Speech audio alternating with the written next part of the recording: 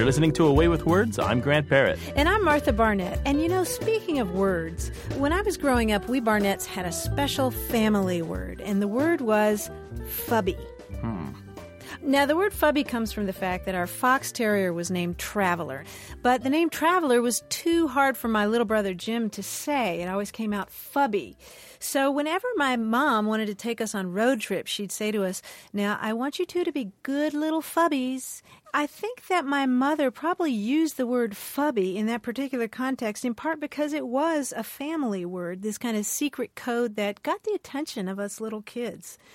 And Grant, I'm betting that you either had a word like that growing up, or maybe you're making some now. Yeah, it's funny that it was a word that came from the mispronunciation of a sibling. But I don't know how you get from Traveler to fubby. That's quite a distance. But growing up in my household, with my parents and my four siblings, I don't remember very many of these words. There were the odd mispronunciations here and there that we would laugh about, but nothing that really stuck. But in the household that I'm a co-boss of now, I won't co-boss, say I like that. But the thing is, our son, he's 9 months or so old, and we are constantly talking to him to get him to talk, trying to get him to say his first word. The family language that we have is still mostly centered on baby talk. And everybody kind of has their own way of doing baby talk. And in our house, it's what we joke about as being unnecessary and ungrammatical plurals. Now, my wife is a linguist. I'm a lexicographer. We work in language day in and day out, but we do it on purpose just to break the rules. So this is what leads to me calling my son Mr. Manses. So not only is mans the wrong plural of man, but then we add another plural, so it's manses, and I call him Mr. Manses instead of Mr. Man. That's our family language. That's what we do in my house. Oh, Grant, that's adorable. You're my favorite lexicographer. Well, the reason I brought this up is that I was looking at this book of expressions like this collected by author Paul Dixon. It's called Family Words, A Dictionary of the Secret Language of Families.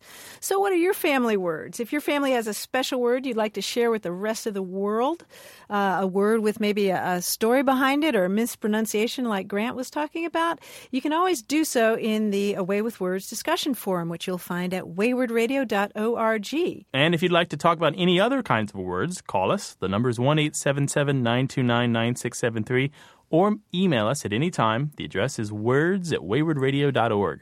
Hello, you have Away with Words. Hello, this is Jessica. Hello, Jessica. This is Grant and Martha. What's going on over there? Nothing much. How are you? All right. Where are you calling from? I'm calling from Phoenix. Well, do you have a question for us today? I do. I was calling because I was wondering where the term knocked up came from. Now, may we ask what got you thinking about this expression? Well, I saw the movie and I just started thinking to myself, that is an odd term. That is odd. The movie Knocked Up. Yeah. And what's the basic plot of that? Well, this girl gets knocked up and she gets pregnant and one night stand and they end up having the baby. It's like a love story, kind of. You have any theories about where that expression might have come from? No, not at all. Okay. Well, I can tell you that that since the 16th century, one meaning of the word knocked up is to have sex with. Okay. And in fact, in the olden days, a knocking shop was a brothel. Oh. And there was also an old expression to knock out an apple. Knocking out an apple meant getting somebody pregnant. So it's sort of the idea of, knocking on a tree and an apple falls out. Why knocked up? Yeah, well, that's a good question because if you look up the word knock in the dictionary, there are all kinds of different ways that knock takes on a different meaning depending on the preposition, right? You have knock off, knock about, knock down. And then you also have knock up. And at some point, probably in 19th century America, we started using the expression over here, knocked up, meaning to be pregnant. And in England, it means something entirely different. Did you know that? I didn't know that. Yeah, well, good. In case you go to London and spend the night someplace and somebody says, I'm going to knock you up in the morning, don't get alarmed. Because what they mean is they're that... just going to knock on the door. Knock on your door, that's right. Arrive. Yeah, okay. It's one of the famous misunderstandings between the two Englishes. Yeah. That's very interesting. I'm going to go to work and tell everybody. You are? Yeah, this is something we've been talking about. I'm a nurse, and it's a big room of women, and we just talk about these things all the time. Oh, Do you okay. write like KU on the charts? For the pregnant ladies, you write KU on the charts. It's like your own lingo. That's pretty good. I think we probably will now. That's funny. Well, thank you so much for your call, Jessica. I hope we you. helped you. All right, bye-bye. Pleasure talking with you. Bye-bye. You too. Bye. We talked about pregnant before, that when my wife was pregnant, she and I would often say, I would say that we're pregnant. Yeah. But I don't think I could ever get away with saying we're knocked up. That really is just the woman's that's position, isn't it? That's interesting. Well, if you have something you'd like to ask us, the number is 1-877-929-9673, or you can email us at words@waywardradio.org. Hello, you have a way with words. Hello, this is Mike McCoy. Hi, Mike McCoy, how you doing? Where are you calling from? I'm calling from Wauchula, Florida. Wauchula, Florida. Wait a minute, isn't that the cucumber capital of the world? Yes, it is. How did you know that? I lived in Central Florida for a while. Oh, okay. So why is it the cucumber capital of the world? I think it's because we used to grow a lot of cucumbers. Oh, okay. Well, that would make sense. Well, what are you calling about today? Well, my name is Mike McCoy, and quite often I've heard the phrase, the real McCoy. Oh, boy, I bet you've heard it a lot. I've heard it quite often, yes. Well, you know, my real name is Grant Hatfield, right? I've heard that quite often, too. Oh, of course you have. Predictable. Every measure of the joke that could be made that you've heard, right? That's correct. Oh, man, we promise not to do it anymore. Yeah, we're not. So what is your question today then, Mike? Well, I've heard there are a number of theories as to where the real McCoy came from, and I was wondering what you guys could find out about that. What have you heard? I've heard a few. The one I think it might be is that there was a boxer named Kid McCoy, and I think that was around the turn of the century, and they said he was the real McCoy. I've heard another one that talked about a gentleman that invented the traffic light and said that was the real McCoy. And then there was something about a bootlegger. Man. So I don't really know for sure what it is. Right. Well, what would you say if I told you that none of those theories is the real McCoy? Well, that's... Hello. Yeah, you're right. The story about Kid McCoy, the boxer, is the most common one that you hear. Although recently there's been some etymological research to suggest that it comes from an old advertising slogan for whiskey produced in Scotland. That's interesting because my great, I don't know which great-grandfather came from Glasgow, Scotland. Oh, really? Yeah. Oh, interesting. Well, Did he change the spelling of his name along the way? I don't know. I think his was McCoy, but I've heard Mackay might be the origin of the name McCoy. And you spell your name capital M, lowercase c, capital C, lowercase o-y, yes? Correct. Right. Okay. I'm assuming it's pronounced Mackay, Grant. The Mackay and Company Distillers of Edinburgh produced a whiskey, and they used that slogan to advertise the whiskey back in the late 19th century. The first time that you see the expression, the real McCoy, in the Oxford English Dictionary, it's from 1856, and it's a drappy of the real Mackay. Okay. You know, a drop of the real the real Mackay, that whiskey. But it appears it was floating around even before that. And it may go back to a title of Scottish nobility. The Dictionary of Scots Language is online and freely available, and it's a highly reputable source. If you look up Mackay, spelled M-A-C-K-A-Y, you'll find their notes on this. And it's really interesting because it just blows all those other theories right out of the water. Well, thank you for enlightening me as to where the real McCoy came from, and I'll be able to tell others that now. Yes. Indeed. All right, bye-bye. Bye. Thank you. All right, you. bye-bye.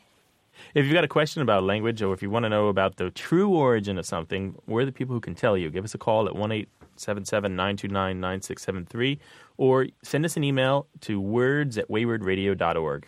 Hi, you have a way with words. Hi, this is Amanda calling from Michigan. Hi. Hello, Amanda. What's going on? Oh, not too much. It's not been too bad here. It's kind of weird. Oh, so it's only like 12 degrees instead of 10. Exactly. Well, what's going on? Well, I have a question for you about the difference between titled and untitled.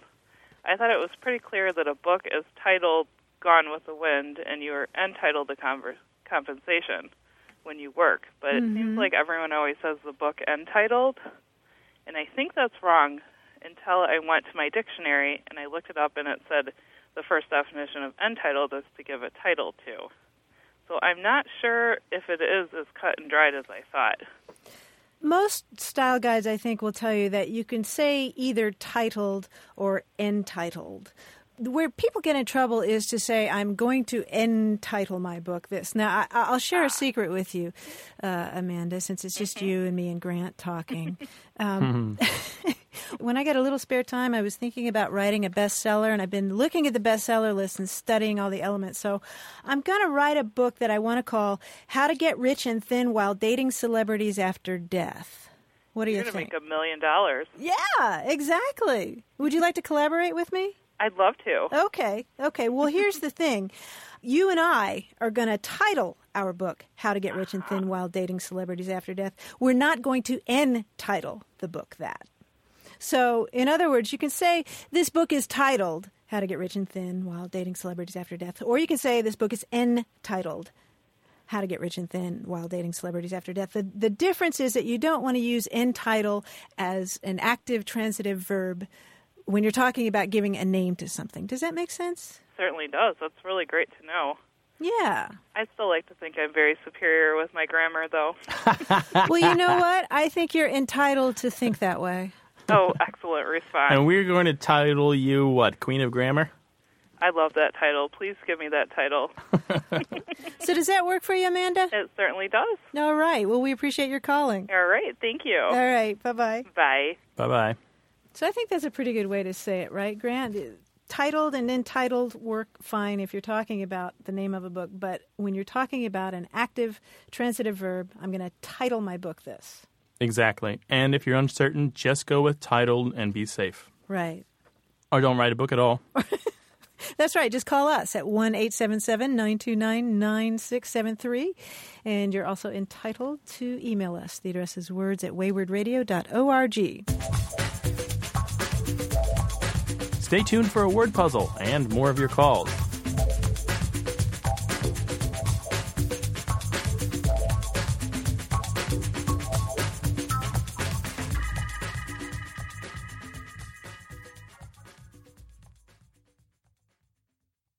You're listening to A Way with Words. I'm Martha Barnett. And I'm Grant Barrett, and here once again is puzzle man Greg Pliska. Hello, Greg. Hello, Grant. Hello, Martha. Well, Greg, what do you have behind your back? Is that a puzzle? It is a puzzle. That's an axe handle. I actually wonder if you remember this old riddle, which goes like this. What plural word becomes singular when you add an S? No. What's the answer? Well, when I was a kid, the answer I remember is princes. When you add an S, becomes princess. Oh, nice. So today's puzzles look at a similar kind of wordplay, which I call false plurals. These, for our purposes, all our false plurals will be phonetic, which means that the second word will sound like the plural of the first word, but will in fact be a completely new word. So you'll have to guess two answers for each puzzle. Make sense so far? Yes. Are you going to give us an example? Of course I will. And also, just to keep things lively today, I'm going to give you clues in verse form with blanks where the answers go. Oh, so here's your example. Welcome to Hawaii, where this blank. Enjoy your stay. You can surf or dive or simply blank around all day. So lay and lay. Lay is the first word, and the second word Lie. Sounds like the plural of lay.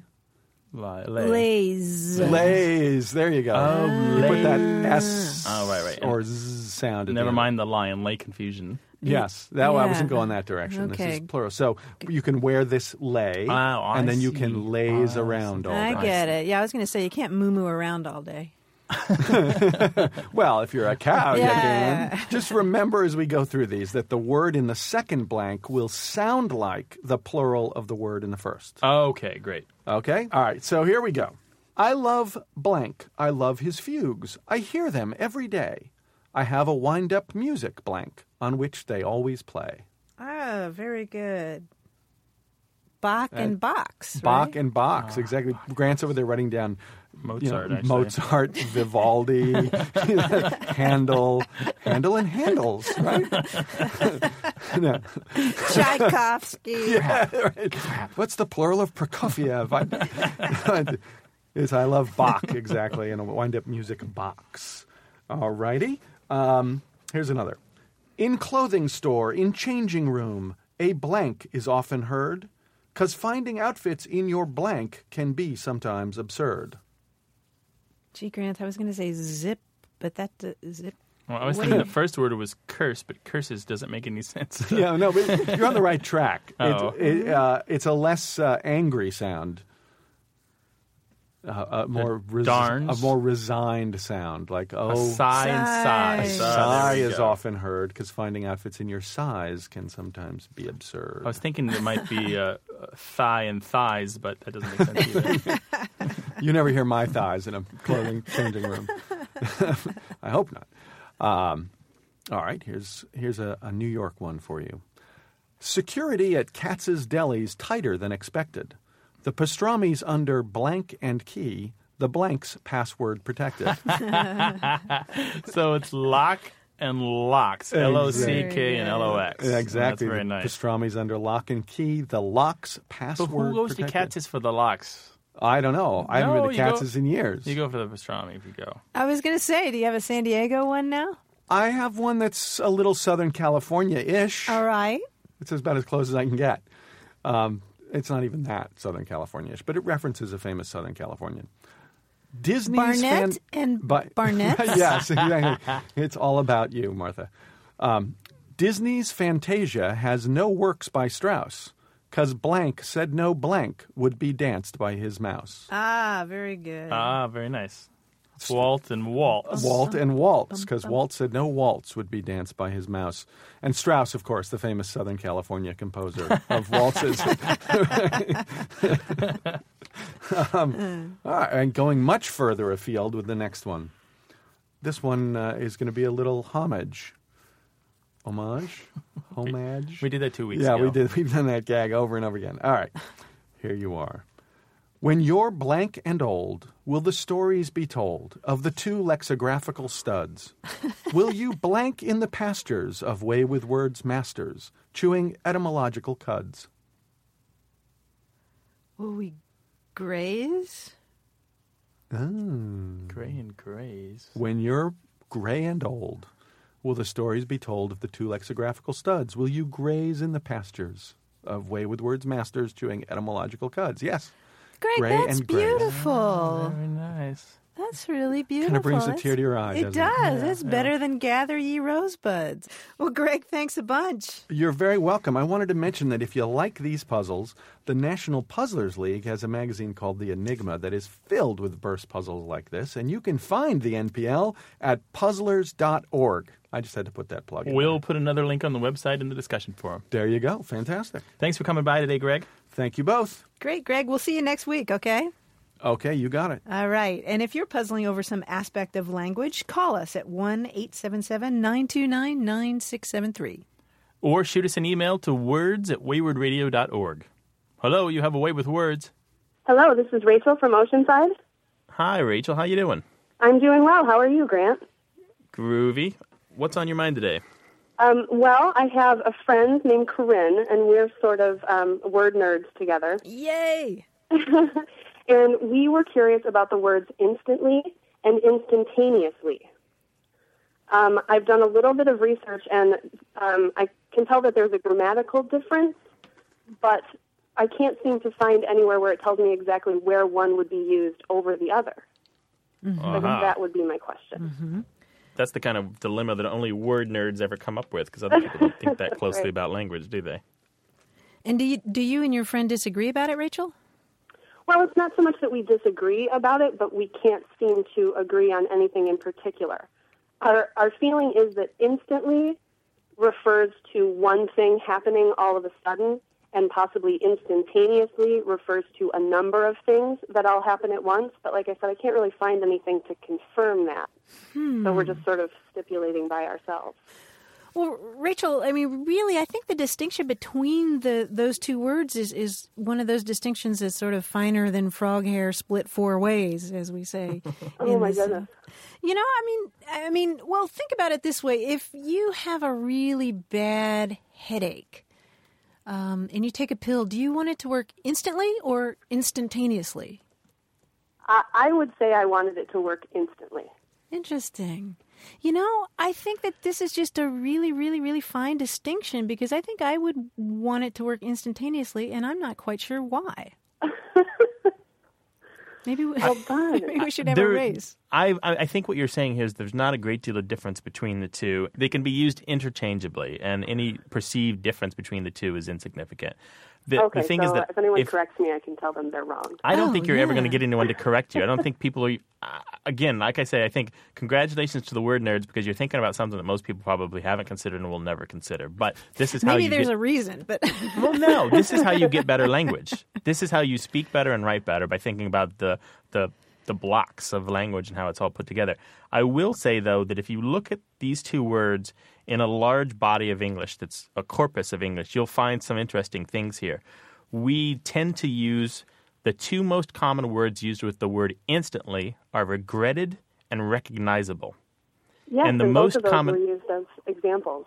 Oh, really? Exactly, and that's why they use them as examples, because that's more than half the time when we use the word instantly, we're either instantly regretting or we're instantly recognizing. Right. And then with instantaneously, the far out in front, like something like 3/4 of the time, we use the word almost with it, almost instantaneously. So when we use it most often, we're not actually talking about true instantaneously. We're talking about something a little longer or a little further away than instantaneously. Mm-hmm. It's just kind of an interesting thing that we have these habits as English speakers, a way of further separating the two words in our minds so that even though they are by definition the same, in use we do different things with them. Kind of like taking one car to the beach and one car to work, right? Sure. Okay, so it's more contextual than it is really anything else. Mm-hmm. All right. Well, I will instantly be letting my friend know that there's absolutely no difference. As far as it goes, there's no difference. That's right. Okay, well, great. Thank you guys so much. Thank you, Rachel. Bye-bye. Bye-bye. Have a good day.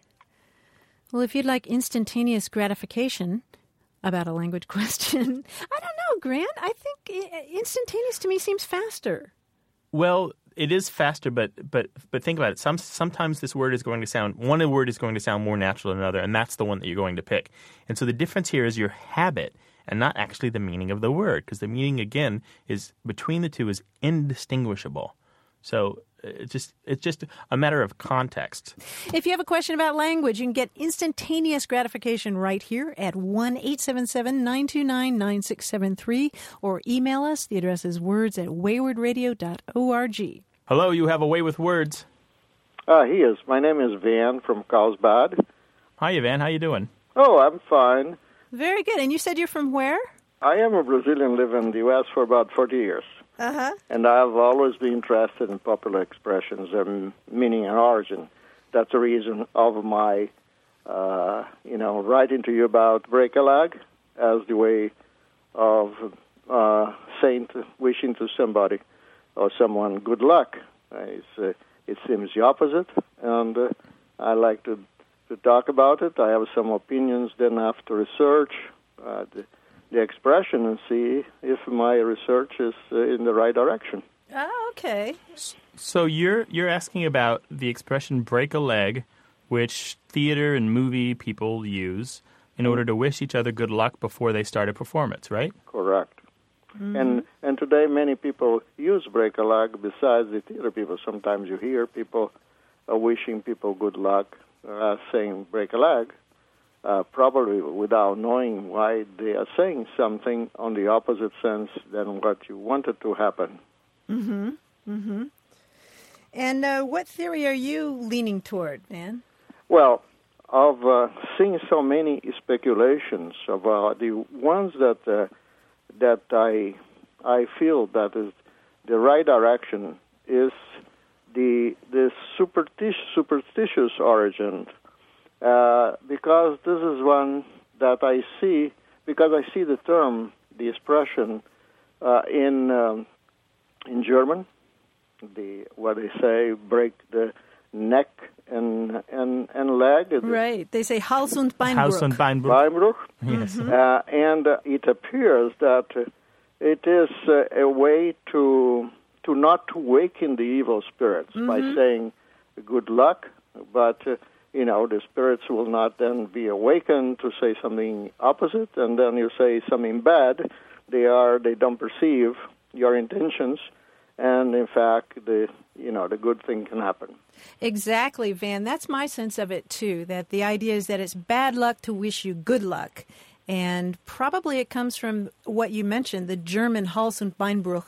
The may you break your neck and your leg. The best guess we have is that it came into this country from the German, conveyed by people who spoke Yiddish, which makes sense because there's a lot of tradition in Yiddish language of saying something. Vaudeville and theater and the like in New York, too, right? Right. So saying something complimentary and then you say kinahora, no evil eye. You don't want to wish somebody good luck because it's just testing luck too much.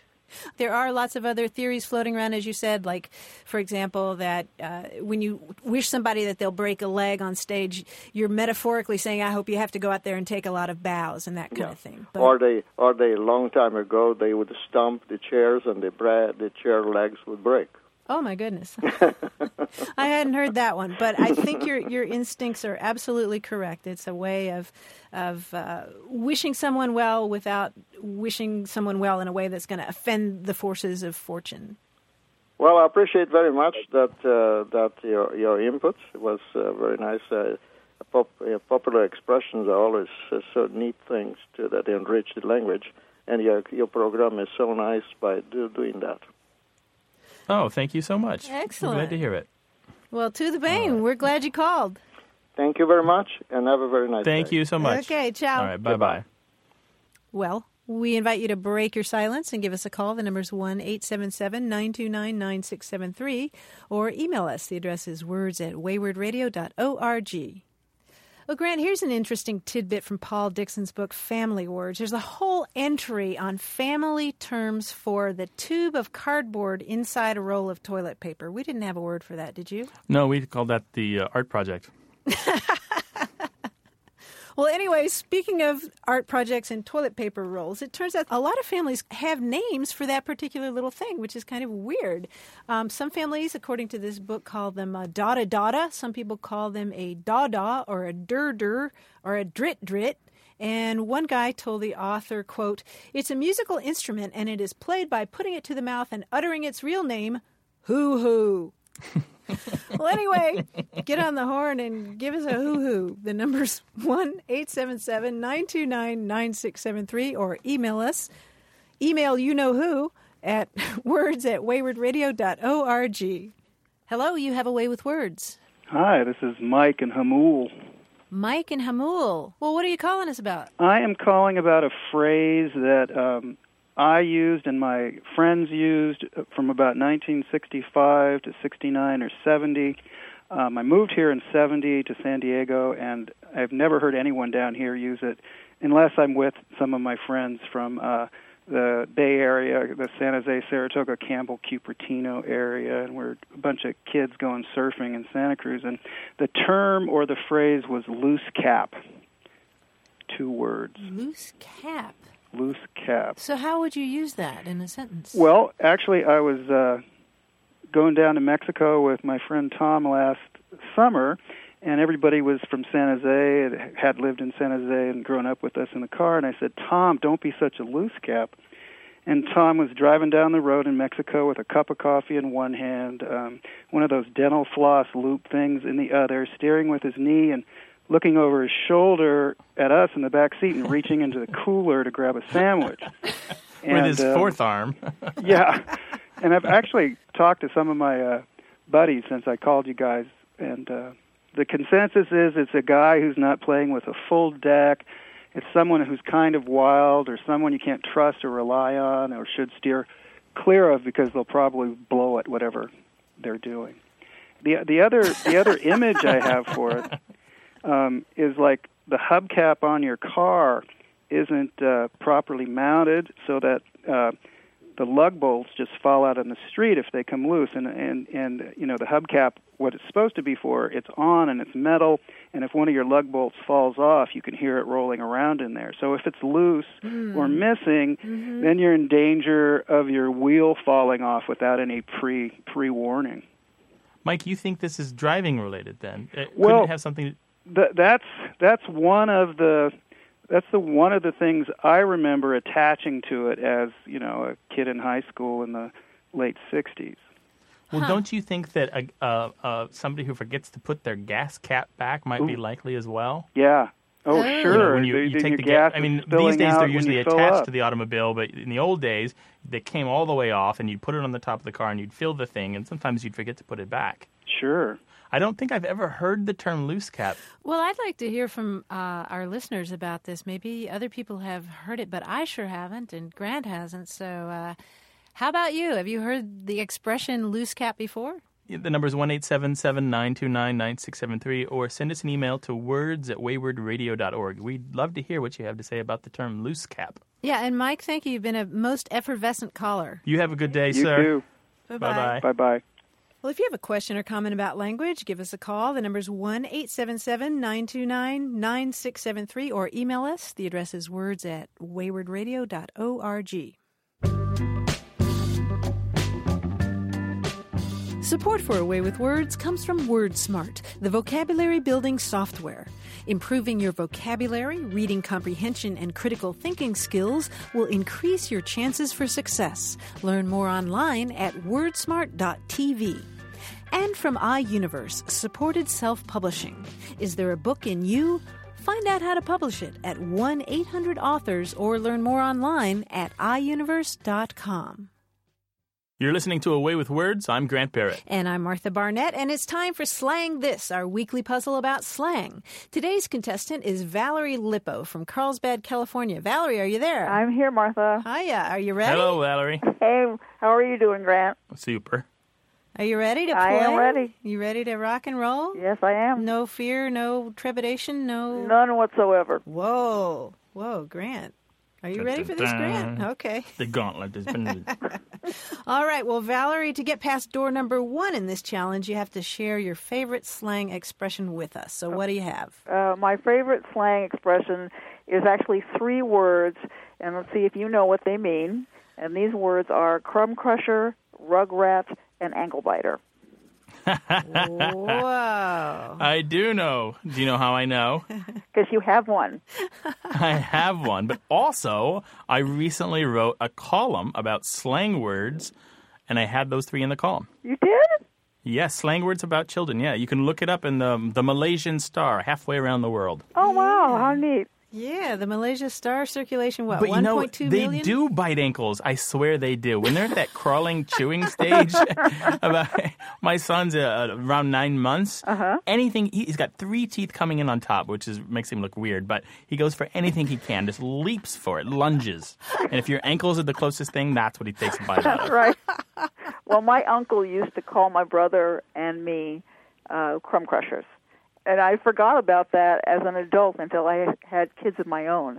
And also the TV show, The Rugrats. And I went, oh, yeah. But my Uncle Jack used to call my brother and me crumb crushers. Crumb crushers, C-R-U-M-B? Uh-huh. I'd never heard that one. Well, you give them a handful of Cheerios, and it's also almost like they have this magic power to make them like 1,000 Cheerios out of the 10 that you give them, you know? Anyway. All right, let's play this quiz. All right. Valerie, here's how we play. Grant's going to present you with a slang term. Then he'll give you 3 possible examples of how it might be used in a sentence, and only one of those is real. The other 2 are something that he just made up. Okay. So, Valerie, your task will be to choose which one is really a slang term. And if you need help, I'll be right here to puzzle along with you, okay? All right. Okay, Grant, she sounds ready. All right, here we go. We've got 2 slang expressions for you today, and the first one is dance at 2 weddings. That's a phrase, dance at 2 weddings. And the first clue is A. Nimitz and MacArthur agreed dancing at 2 weddings was difficult, but if the U.S. had to fight in 2 hemispheres of the world, it would. Here's B. My father's advice to me when I started dating was, find a girl you like and stick with her. You can't dance at 2 weddings. And here's C. Listen, I'm telling you, he says he keeps kosher, but I've seen him many a time down at the diner digging into a big fat cheeseburger. He's always dancing at 2 weddings. So, which one is it, Valerie? Is it A, fighting a war on 2 fronts? Is it B, dating a lot and not settling for one partner? Or is it C, breaking the rules of your religion though you claim to follow them? Well, the slang term doesn't seem to fit in my mind with 2 hemispheric wars, because it sounds like a more gentle warning about interpersonal relationships and not so much about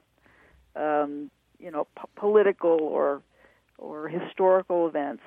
Mm-hmm. And Good. I'm liking this. Yes, I'm not liking A, and I'm not liking C because not following your religious or cultural mores, it just doesn't sound like it would fit with dancing at 2 weddings. And so I'm going to go with B. I think it has to do with, make your choice, bet on your horse, and go with that one. Sounds like healthy logic to me. It Sounds does, logical. but unfortunately the answer is C. It is C. I believe it's a calque from a Yiddish expression.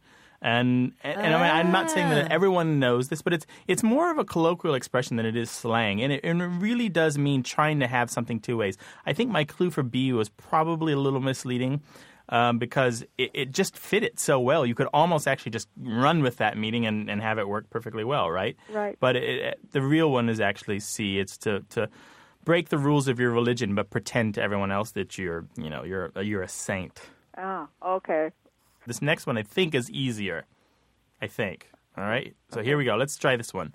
The phrase, it's another phrase, put the big pot in the little pot. It's put the big pot in the little pot. And the first clue is A. Boys, there's company coming up the driveway, so tuck in your shirts. Mama, you best put the big pot in the little pot and set a few more places. I'll go out and see who it is. That sounds like my daddy. B. String theory says there are 8 kinds of quarks, all with weird names. Up, down, charm, strange, bottom, top, big pot, and little pot. According to string theory, if you could put the big pot in the little pot, then time travel would be possible. And C. The way I learned long division was called putting the big pot in the little pot. I spread out all the pots on the kitchen floor, then I stacked an equal number of big pots on top of the little pots. Of course, this didn't work at supper time when Mama was cooking. So, is putting the big pot in the little pot A, stretching a meal to accommodate unexpected guests? Is it B, a theoretical means by which subatomic particles can travel through time? Or is it C, a way of thinking about long division that makes it easier to learn? Well, you didn't help me learn long division, that's for sure. So I'm not going to go with C. I think that's a wise choice. The B sounded so complex that has a lot of plausibility simply because of all the detail that you put in the example.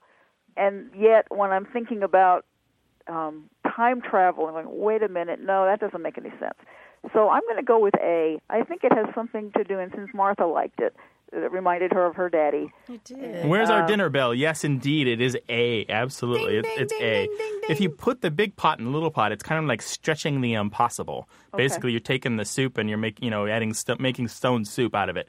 Although the interesting thing about this expression, putting the big pot in the little pot, is that later, much later in the life of the colloquial expression, it came to mean just to really put on a big to-do, like make a really extravagant meal for people. Uh-huh. So you'll find it used in even literature today. You'll find people using this to kind of bring across that color of country life or rural America. Okay.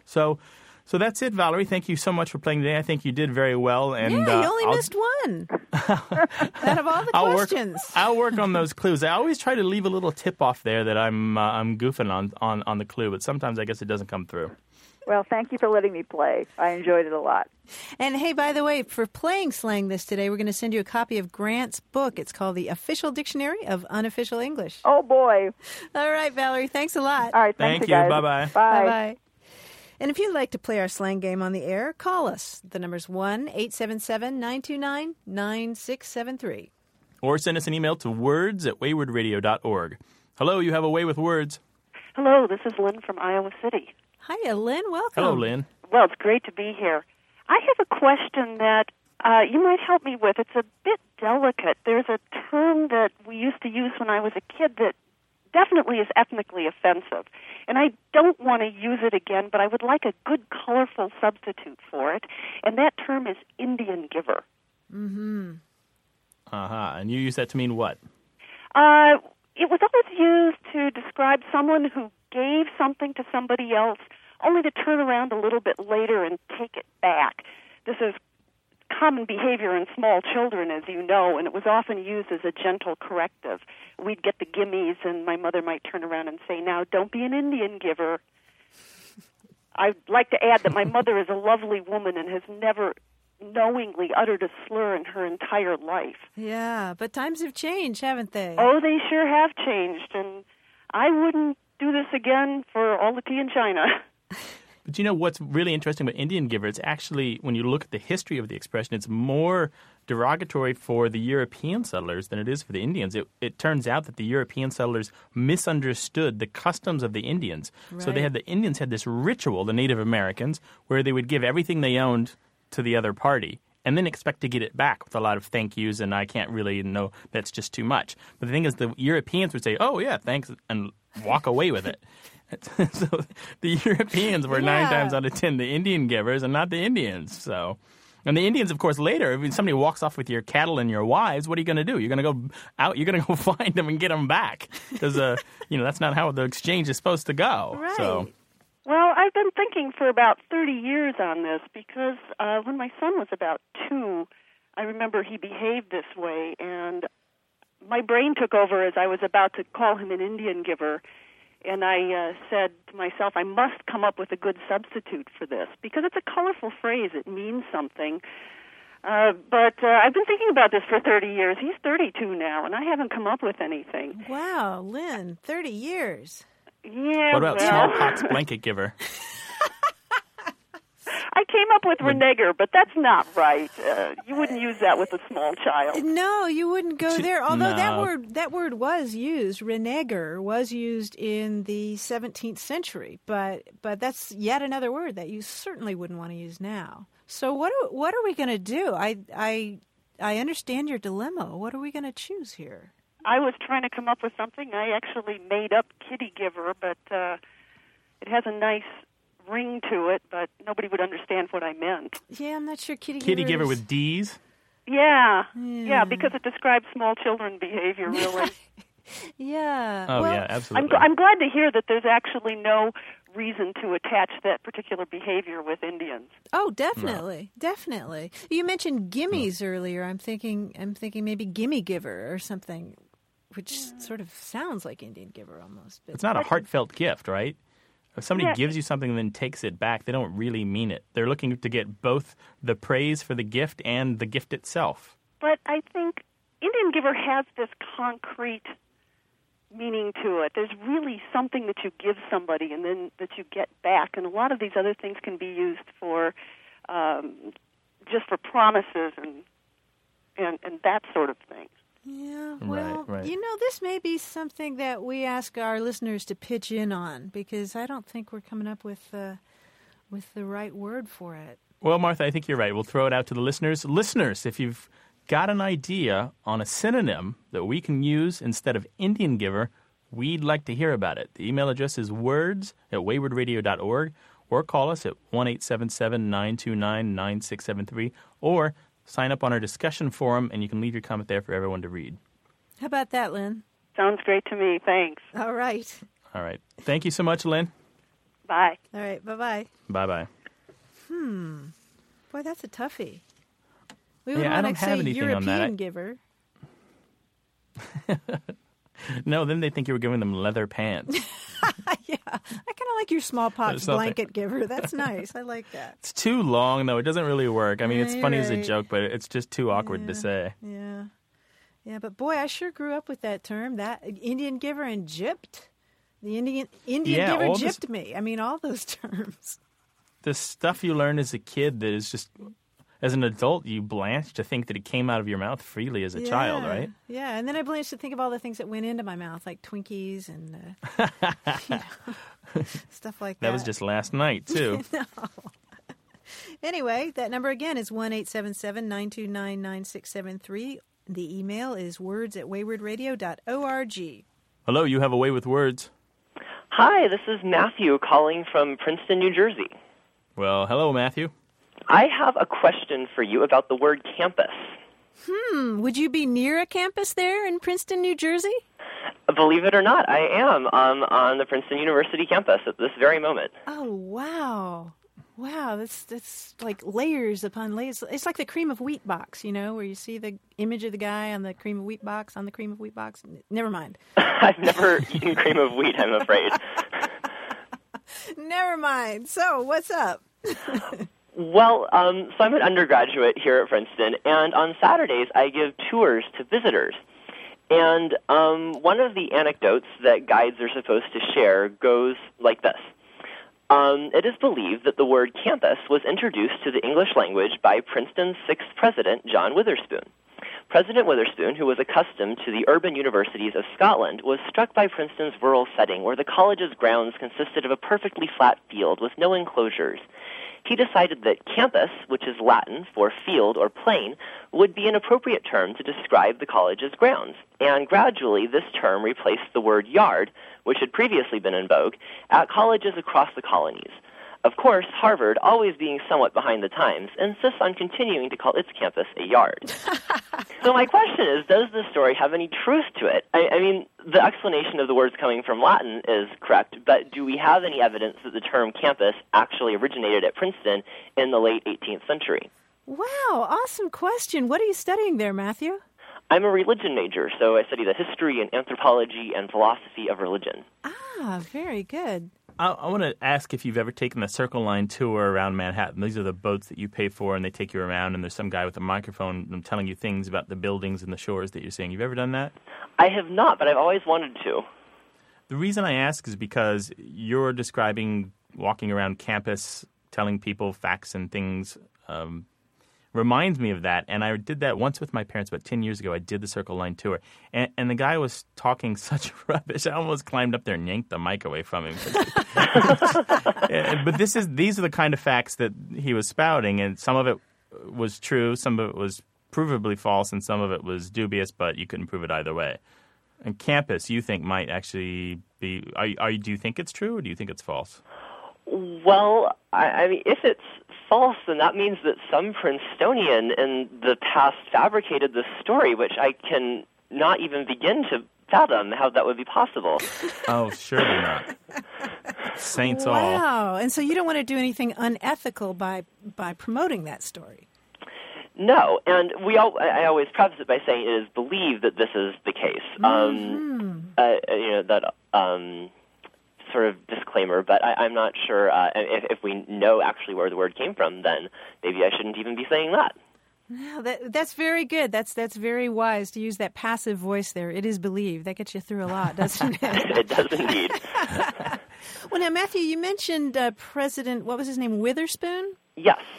Would he have been president in, say, the 1770s?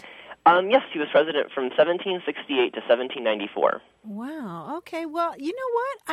I'm always very hesitant about attributing something to one particular person, and Grant, you are too, I'm sure. Mm-hmm. But definitely. It looks like the first reference I see for it is in 1774 at Princeton. Oh, okay. I'm looking at the Oxford English Dictionary. It says first used at Princeton, New Jersey. Huh. So I don't know if it's one of those really rare words that we actually know not only the origin of it, but the person who was President John Witherspoon. I see. How about that? So now you can walk more proudly across the evergreen campus of Princeton as you spout these factoids. Indeed, I intend to do so on my tour tomorrow. Well, Matthew, thank you so much for your call. I'm glad that we were able to confirm that you were actually telling the truth every time you say that. Great. Thank you so much. All right. Bye-bye. Bye-bye. Bye-bye. So if you have a question or comment about language, give us a call. The number is 1-877-929-9673 or email us. The address is words@waywardradio.org. Things have come to a pretty pass.